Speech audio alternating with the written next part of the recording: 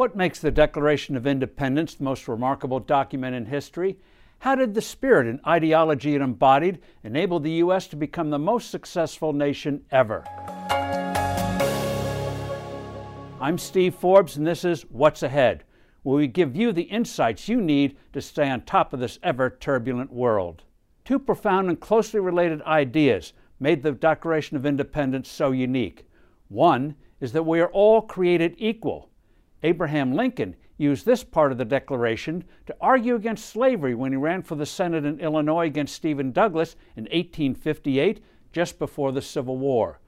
Lincoln reminded voters, almost all of whom thought whites were superior to blacks, what the Declaration said, namely that all people were endowed by their Creator with certain unalienable rights, that among these are life, liberty, and the pursuit of happiness.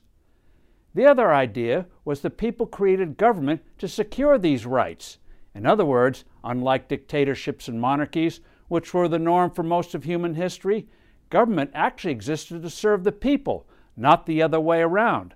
That government derived its legitimacy from the consent of the governed. Perceptive historians recognize that it is this profound concept of individual rights and dignity that was the true foundation of the U.S.'s extraordinary success in raising living standards to levels once considered inconceivable, and has made the country a magnet for people who, as Lincoln put it, want to improve their lot in life. Of course, even to this day, we haven't fully realized the noble sentiments of the Declaration, but the document is a constant reminder of what makes our country unique and what we must strive to achieve. I'm Steve Forbes. Thanks for listening. Do send in your comments and suggestions, and I look forward to being with you soon again.